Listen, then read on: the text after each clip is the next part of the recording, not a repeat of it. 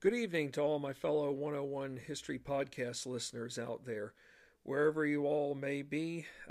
For some of you, it already could be Sunday. For the rest of us, it's Saturday, regardless of whether in the United States we are on the East Coast, Midwest, or as far away as the Pacific Coast. But I know where I'm at, being in the United States, it is still Saturday.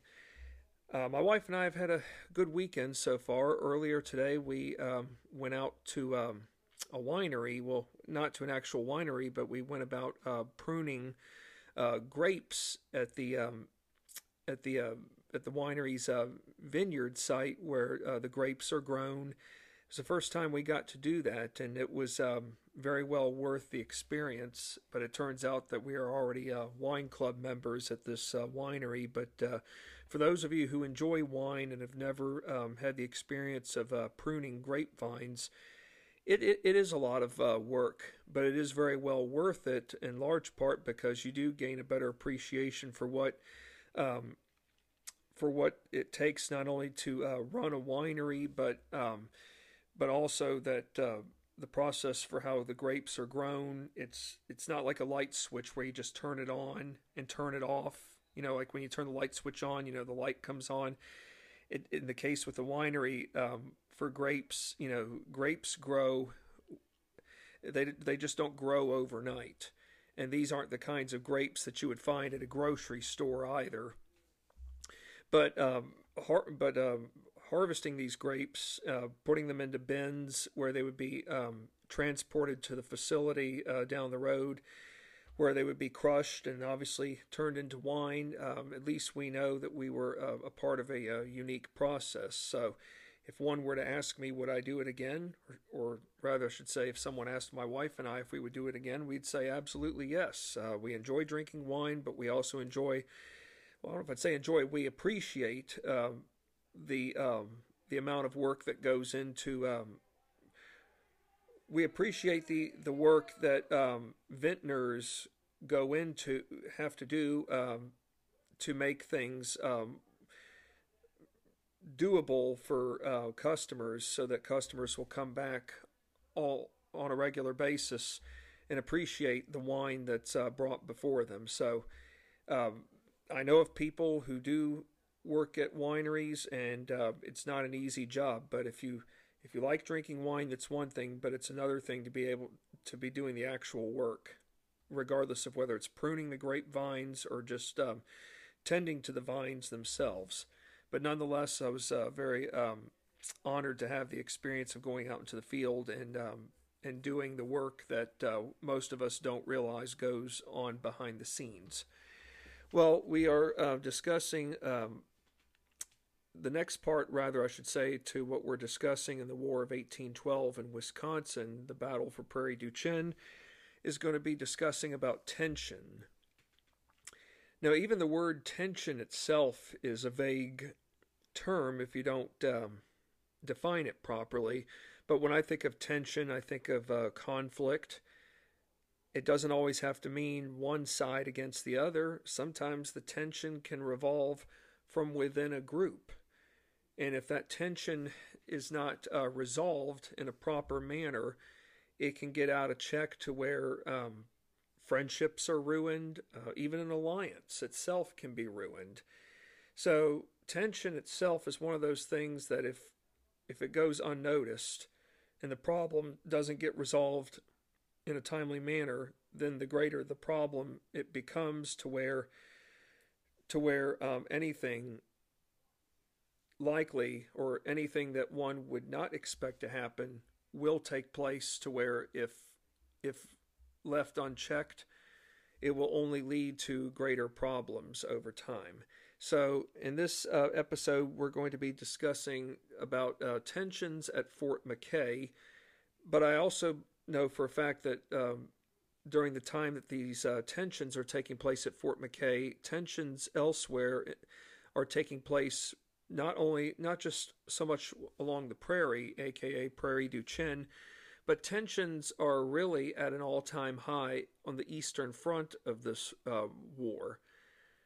And we'll discuss here shortly a little bit more about these tensions along the East Coast because it should not go unnoticed, and we should also be reminded of the fact that tension is not always confined to just one area, not just one area meaning a region for which a war itself is taking place, but there is tension pretty much all throughout the United States, or that is not only just the states that make up the United States, but the territory, the frontier territory west of the Northwest Territory, and what we know being the Northwest Territory. So let's be prepared to understand more about tensions at Fort McKay as well as tensions along the East Coast.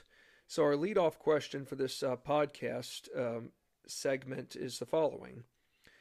Had the American advances up the Mississippi and Missouri rivers lead to better unity amongst Indian nations whose allegiances beforehand were uncertain? Okay, we all learned from the previous podcast about the American advances up the Mississippi and Missouri rivers. They were placed into two commanders. One of them would go on to become a future president of the United States, being Zachary Taylor, or rather I should say Major Zachary Taylor.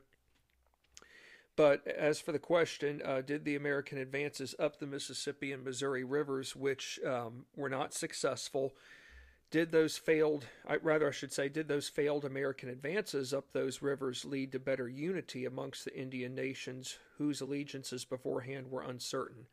The answer is yes. And this proved ever so true at a battle that I did not know took place, and I don't believe many of you all would know about this battle, and that's fine. I didn't even know about that there was an island. I should have known that there are islands up and down the Mississippi River, but they usually don't receive a whole lot of attention. So there was an island, and it still exists. A battle took place at what's called Credit Island. Credit, folks, like credit cards. Yeah, so there is an island called Credit Island. It's an island on the Mississippi River located near present-day Davenport, Iowa. And for those of you who aren't familiar with Davenport, Iowa, that is located right near the Iowa-Illinois line. So if that gives you any indication of where Davenport is located, it's not far from the Quad Cities in Illinois, not far from Galesburg, not far from Galena. So if that gives you any indication, so it's basically what we might think of as the borderline where Davenport, Iowa is, like right on the line between Iowa and Illinois.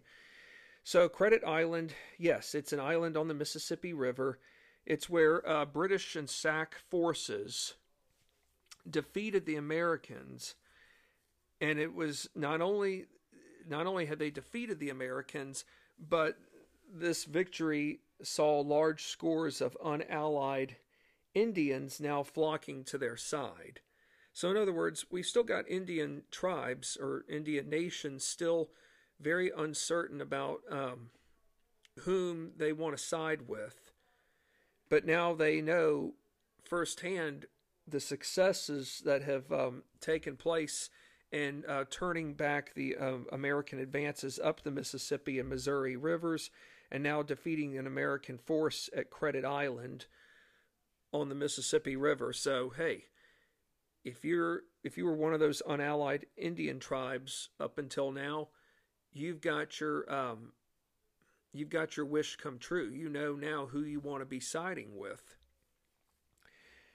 Now, interesting enough, some of you are probably wondering why Credit Island got its name. And I'll tell you this, it has nothing to do with credit cards, because there was no such thing as credit cards back in colonial times and even in the start of the 19th century. However, the term credit itself has been around for a long time, because even in colonial days, people were given credit. not to get off track or anything, but yes, people were given credit. I don't know if people were given a line of credit, but they were given credit as to how much money would be lent to them and what was expected of them with regards to needing to pay back the debtors. The creditors are the ones who lend the money. The debtors are the ones whom owe money to the creditors. So basically, Credit Island was a one-time Indian trading post outlet. So basically, people went to Credit Island as a means for establishing establishing a trading relationship where the borrowers and the lenders basically would meet to exchange goods and so forth. What happened on September 18th, 1814, resulting in a huge blow to U.S. military leadership? By any chance, did someone pass away on the U.S. side? I'll give you some choices. Who passed away? Did General Benjamin Howard pass away, or did General William Henry Harrison pass away? The answer is choice A. General Benjamin Howard died, and sadly his death left the American forces without a commander in charge. So the American forces are really, really in a bad place right now. By mid-September 1814, what became the biggest issue British military officials faced within the confines of Fort McKay? And we all know for whom Fort McKay is named after, Lieutenant Colonel William McKay. Does anybody want to take a guess at what they truly thought, or truly think rather, I should say, became the biggest issue British military officials would face within the confines of Fort McKay?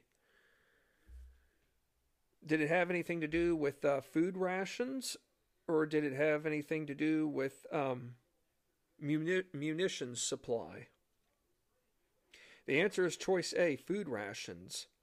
By September 21st, Fort McKay itself had only 2 days left of adequate rations to feed people living in and around the prairie, aka Prairie du Chien. 2 days left of rations, folks. We have to keep in mind we don't have grocery stores. We can't call up Amazon Prime and say, "Hey, we need a buttload of groceries sent to our fort between 10 a.m. and 12 p.m." We don't have that kind of technology, folks. And we also got to think to ourselves too: does this post have enough muskets and rifles to give to not just ordinary people, but to Indians who could go out and hunt? Even the munitions supply is not high at all. So think about this, folks. If you only have 2 days left of adequate rations to feed people, this could mean a matter of life and death. Some people might live, other people may not. That's why I have to remind myself that when you are faced with a situation where you only have a few days left of adequate rations to feed people, that's where we need to be reminded that even in the 19th century, early 19th century, food was could have been seen as a scarcity. Yes, people did have access to food, but they didn't perhaps have the same kind of access to food like a lot of people do in today's world, if you live in a developed nation, that is. So the rations, when I say rations, folks, what does that necessarily mean? Does that mean like potatoes necessarily? Does it mean meat? It could be meat, but it could mean a lot of other things too. Like, what about ingredients to make stuff? For example, like bread. What is an ingredient that people would need to have when making bread?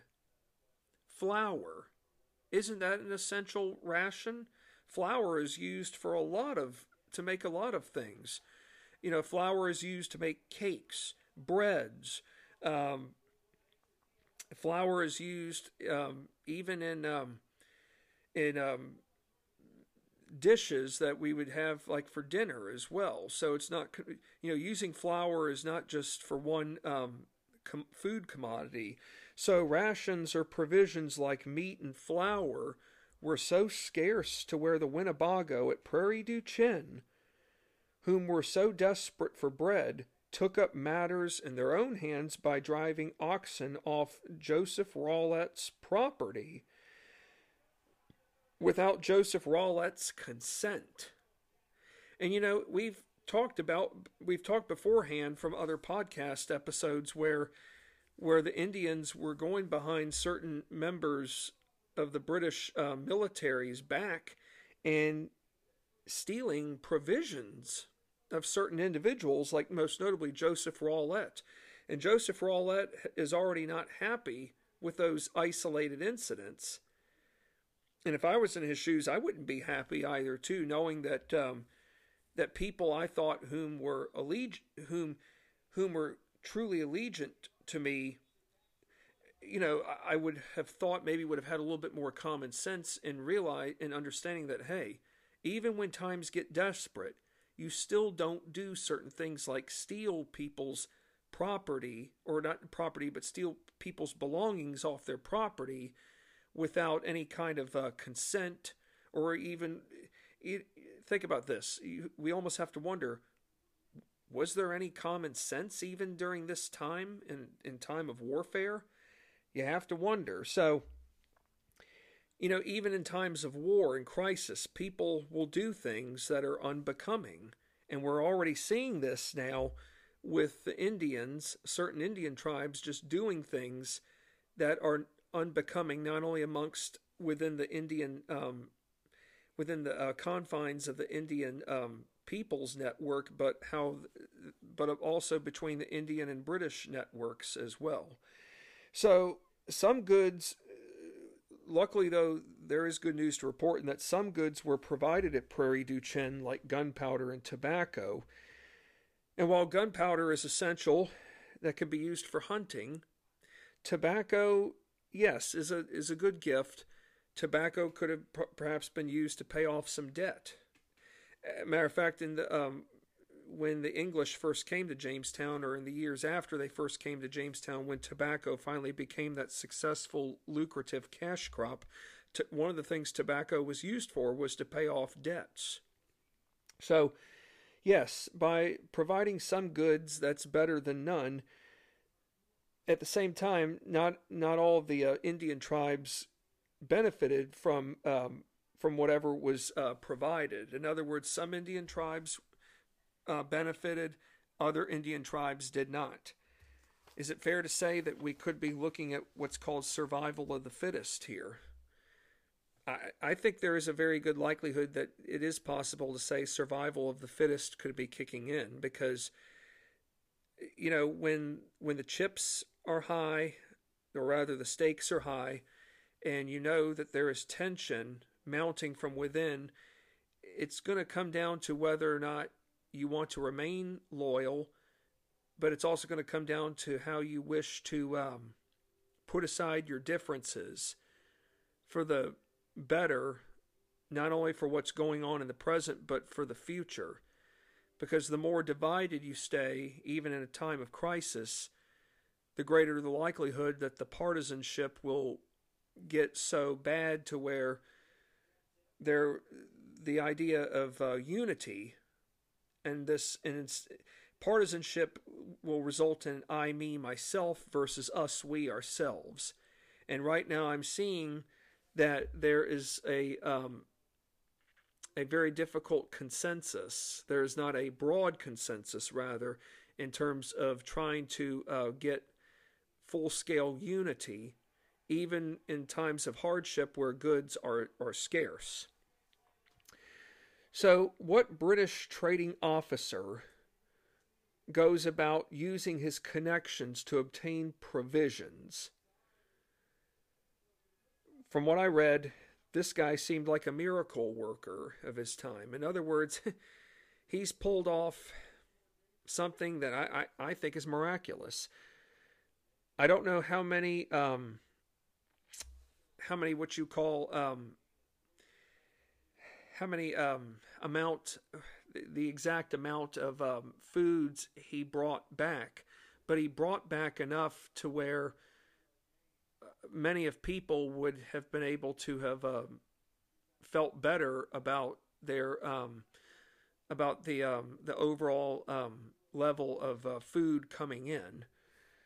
This person who, or rather, this British trading officer who used his connections to obtain provisions was Antoine Brisbois.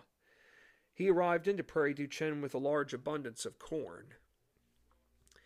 You know, didn't the Indians grow corn? Yes, they did.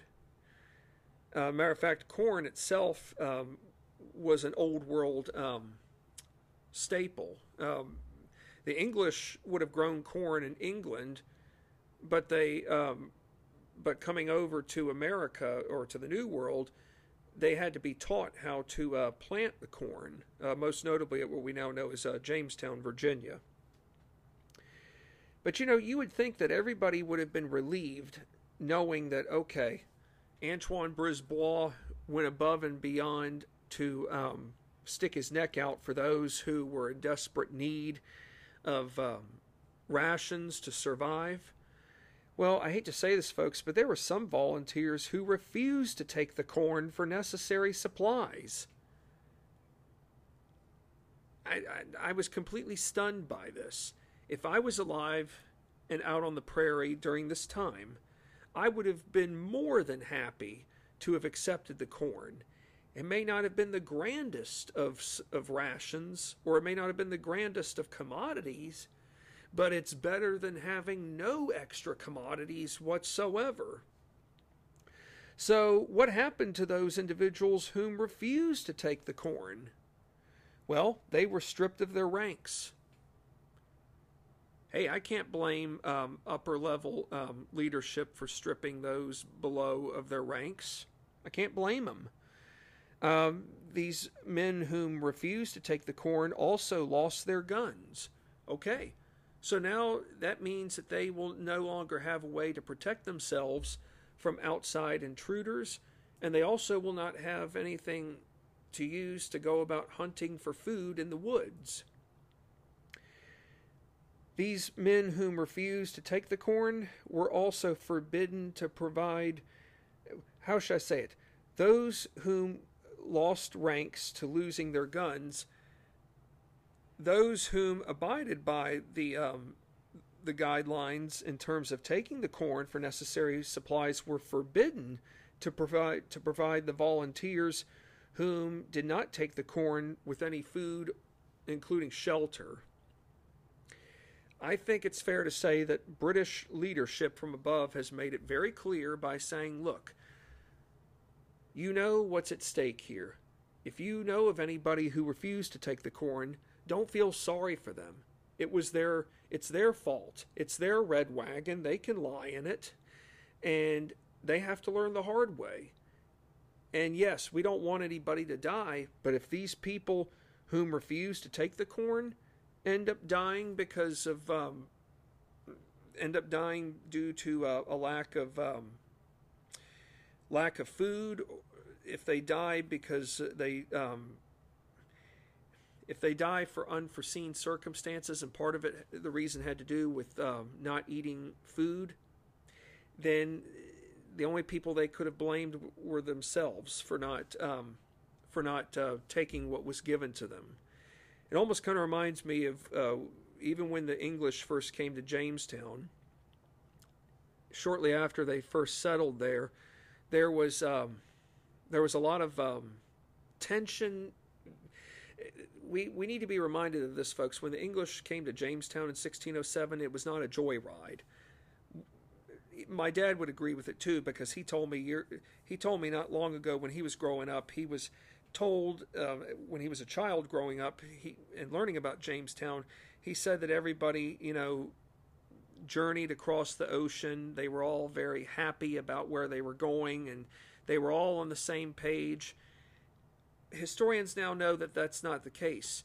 There were some men whom were going over there to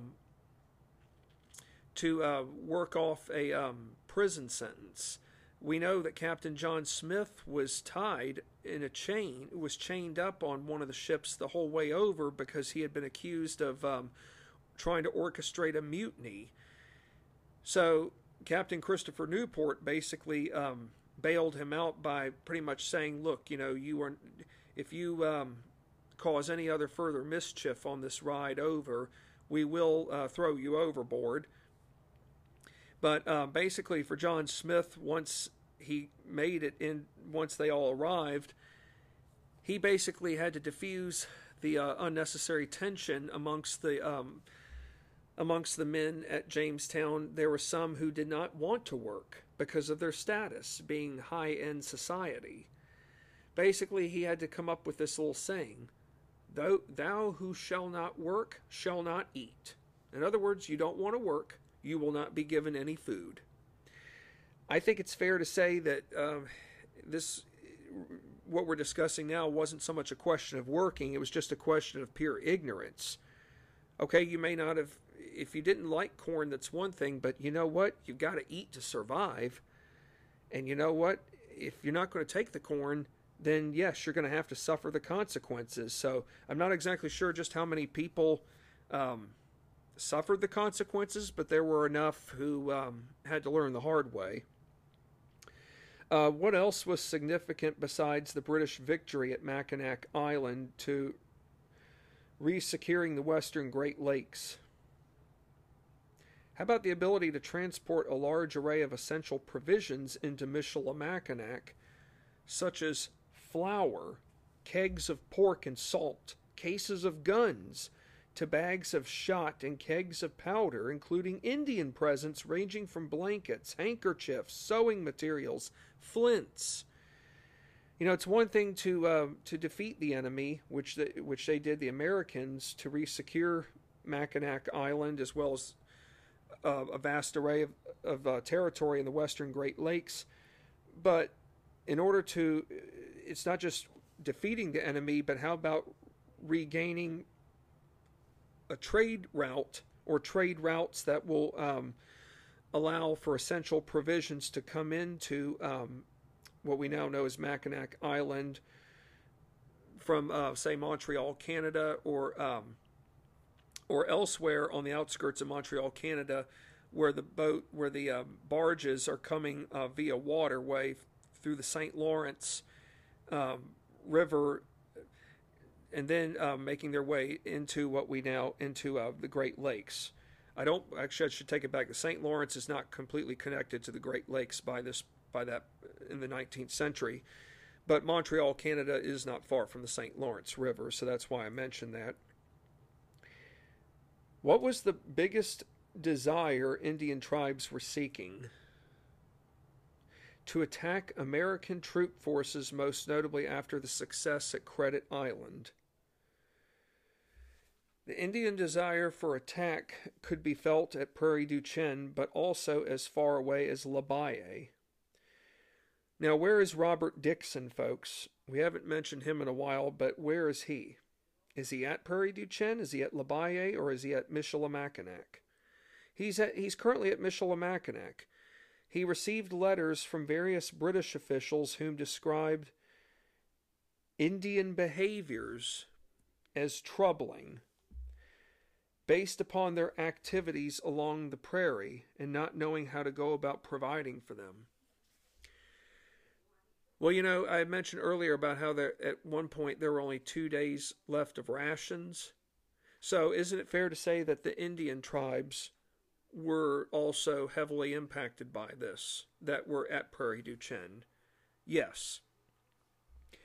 So if the Indians who are there only have 2 days worth of food to rely upon, are you, as a British official, worried about what actions they could engage in that could be very hostile to the point where there could be a mutiny from within the prairie?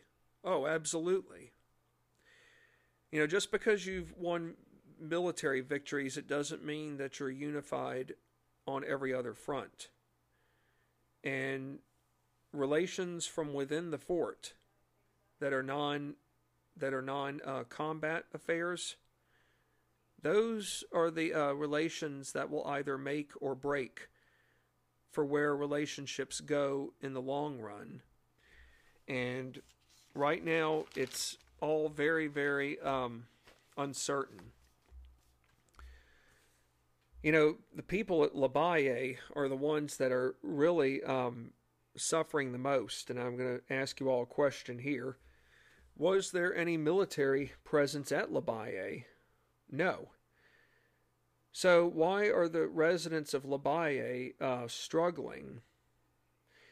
Well, they lack the means to defend themselves against Indian intrusion. And what I mean by intrusion is that Indians coming onto the settlers' properties and slaughtering their cattle,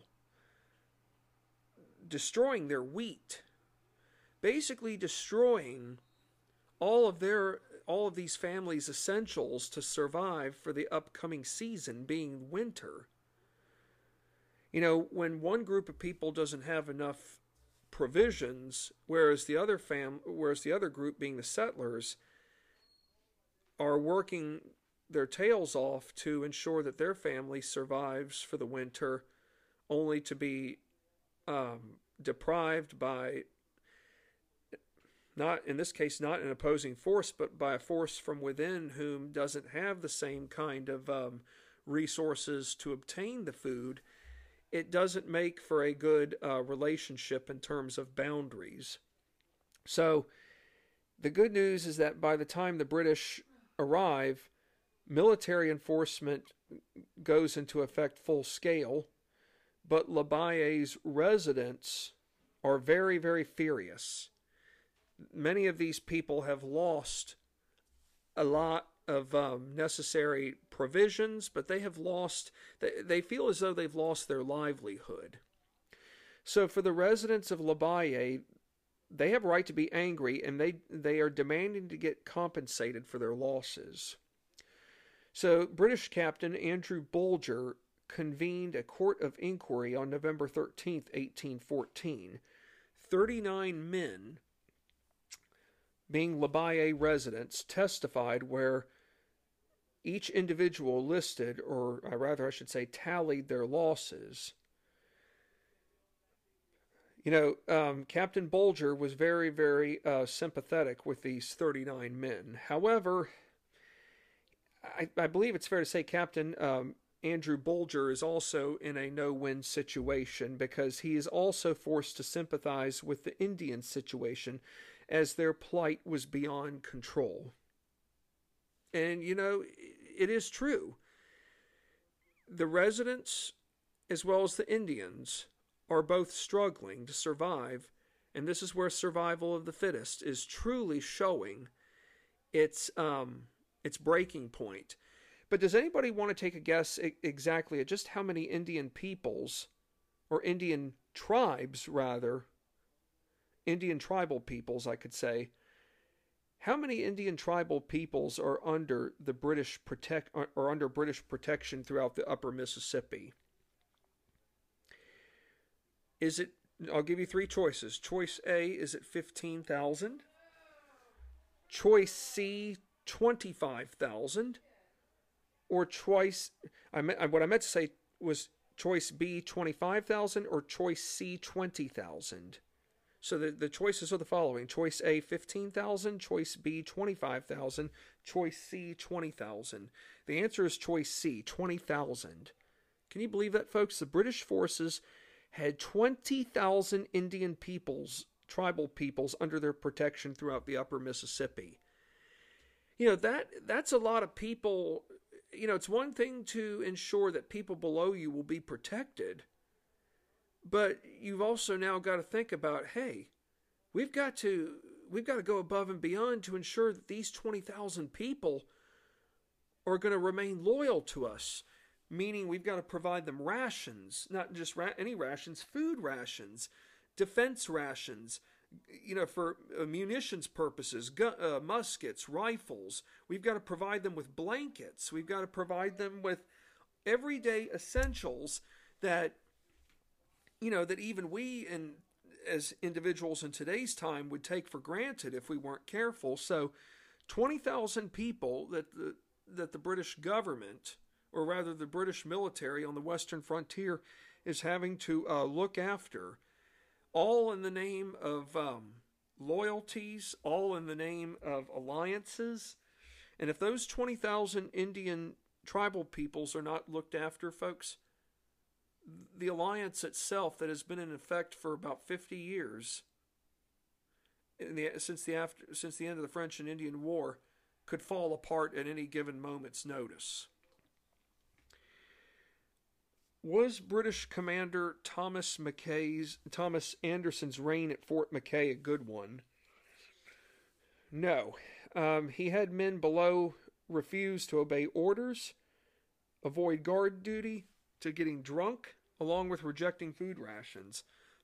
These men who rejected the food rations probably were the ones that rejected the corn that was brought in from what's his face, Antoine Brisbois.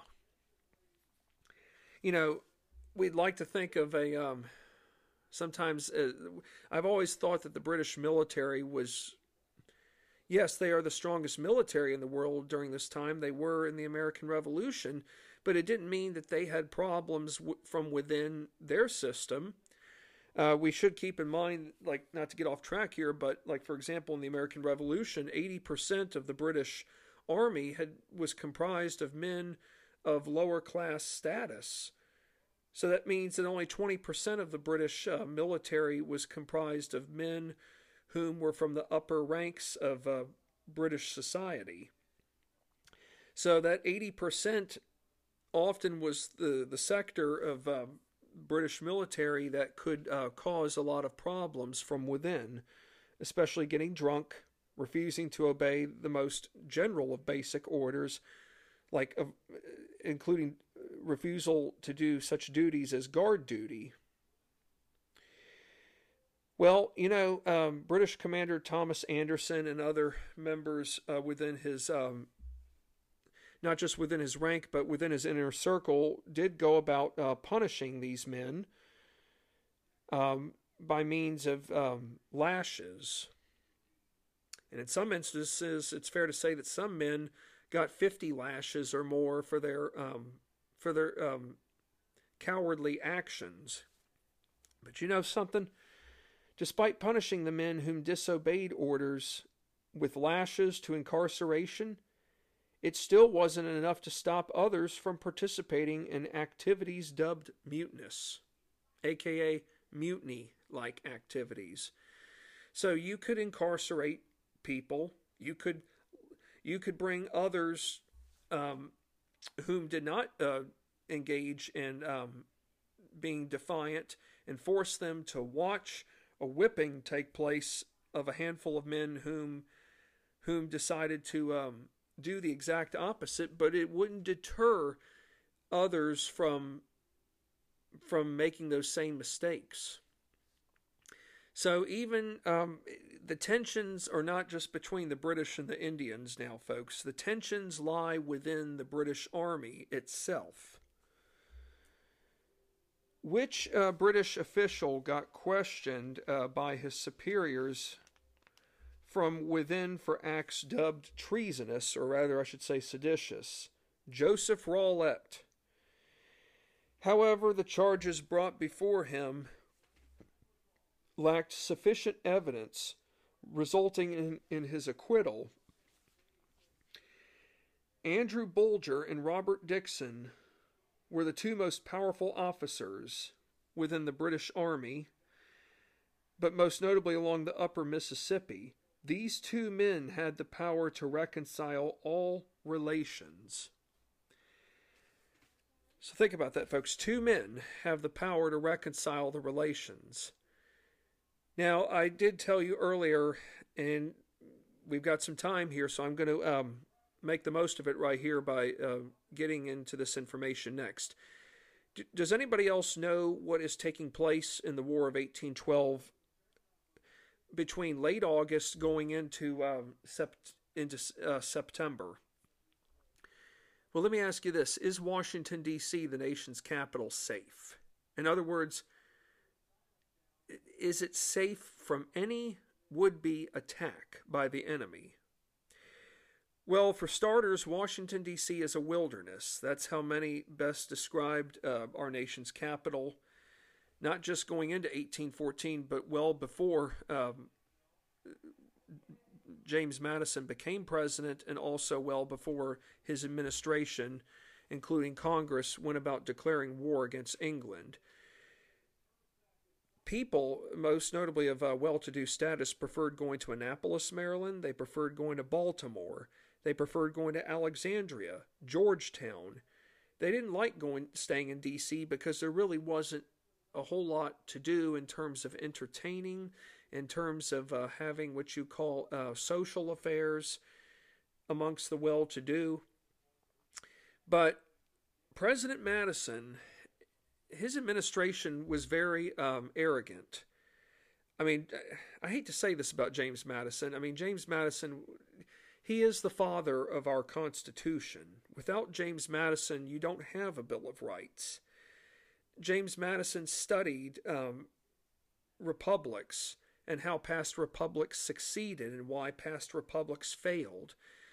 We do have James Madison to thank for so much when it came to our Constitution and why our Constitution, the United States Constitution, still exists today. We have so much.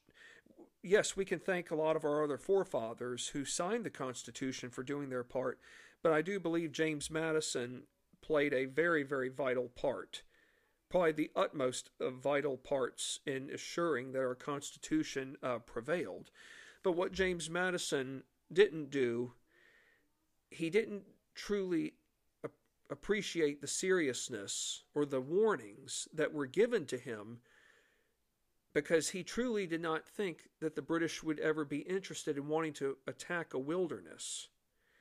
Well, we have James Madison and his Secretary of War, John Armstrong, to thank for bringing about the debacle that happened, resulting in the burning of our nation's capital, the White House, and every other building that got burnt with the exception of the Patent Office. You know, the British, when they burned Washington, the British had every opportunity that night to advance northward to Baltimore, which was about 40 to 60 miles away from Washington, D.C. Baltimore was a very, very vital hub for commerce. It still is even today, but in the early 19th century, Baltimore was vital for our nation's commerce with goods coming north and south. Many historians now know that had the British advanced north to Baltimore after the burning of Washington, the United States would have completely fallen apart. The British had every opportunity to do this, but even amongst the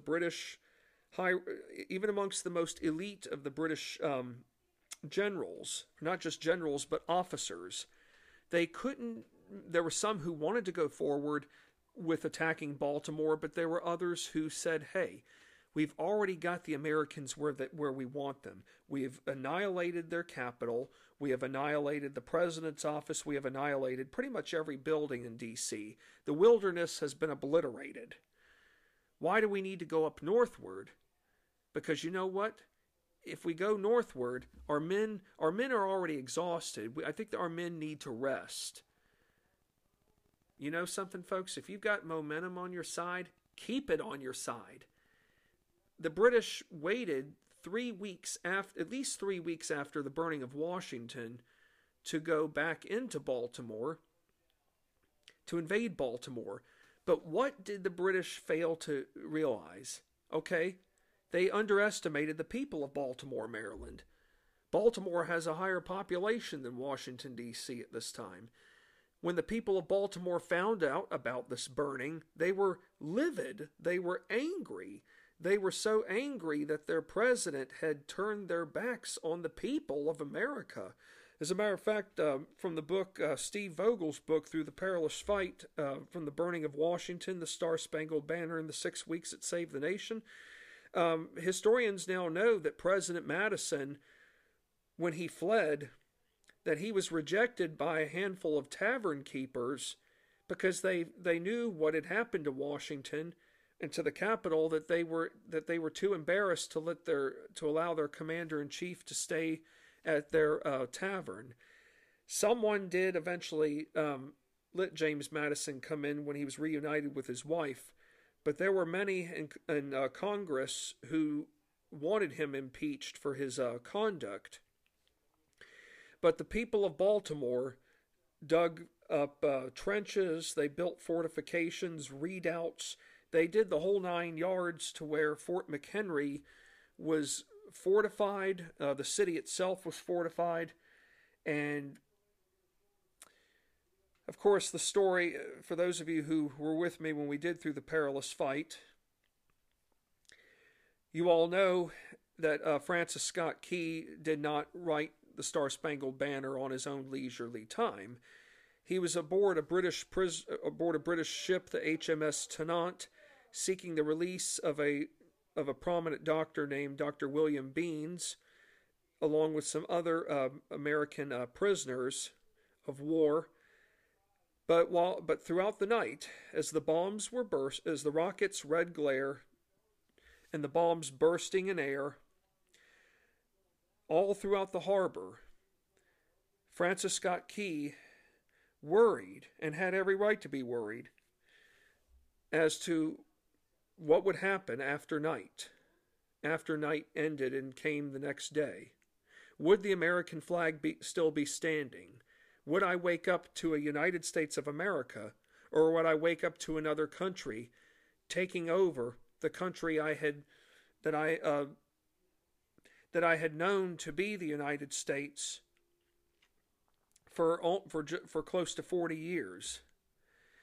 Well, as those rockets were red glaring and the bombs bursting in air, Francis Scott Key did feel some relief knowing that, okay, there still is a fight ensuing. But come morning, they know that by the time morning approached, it was cloudy. Key has his telescope, and he sees a flag high in the sky, the United States flag, so proudly waving. Key himself knew that the flag still stood. The flag was still there. That even through the darkest of moments, the darkest hours, that America was still there. That she still so proudly waved her flag. Through the darkest of times, America was still there. So here we are, folks, at a point in this war, aka the Forgotten War, where one front there is tension. And the tension isn't confined there. The tension is also confined to the Eastern Front. The Eastern Front, where the biggest difference lied between a nation in existence, on the fringes of existence, and whether or not come the next day that nation would still be there. And gave proof through the night, through the darkest of moments, through the darkest hours, our flag was still there. And thank you, Francis Scott Key, for coming up with a national anthem that you did for us, because our flag still waves very proud, even in the most difficult of times. So, folks, we've covered a lot of ground, and just keep in mind that tension itself is something that's never avoided. It can't be avoided, but tension itself is unpredictable.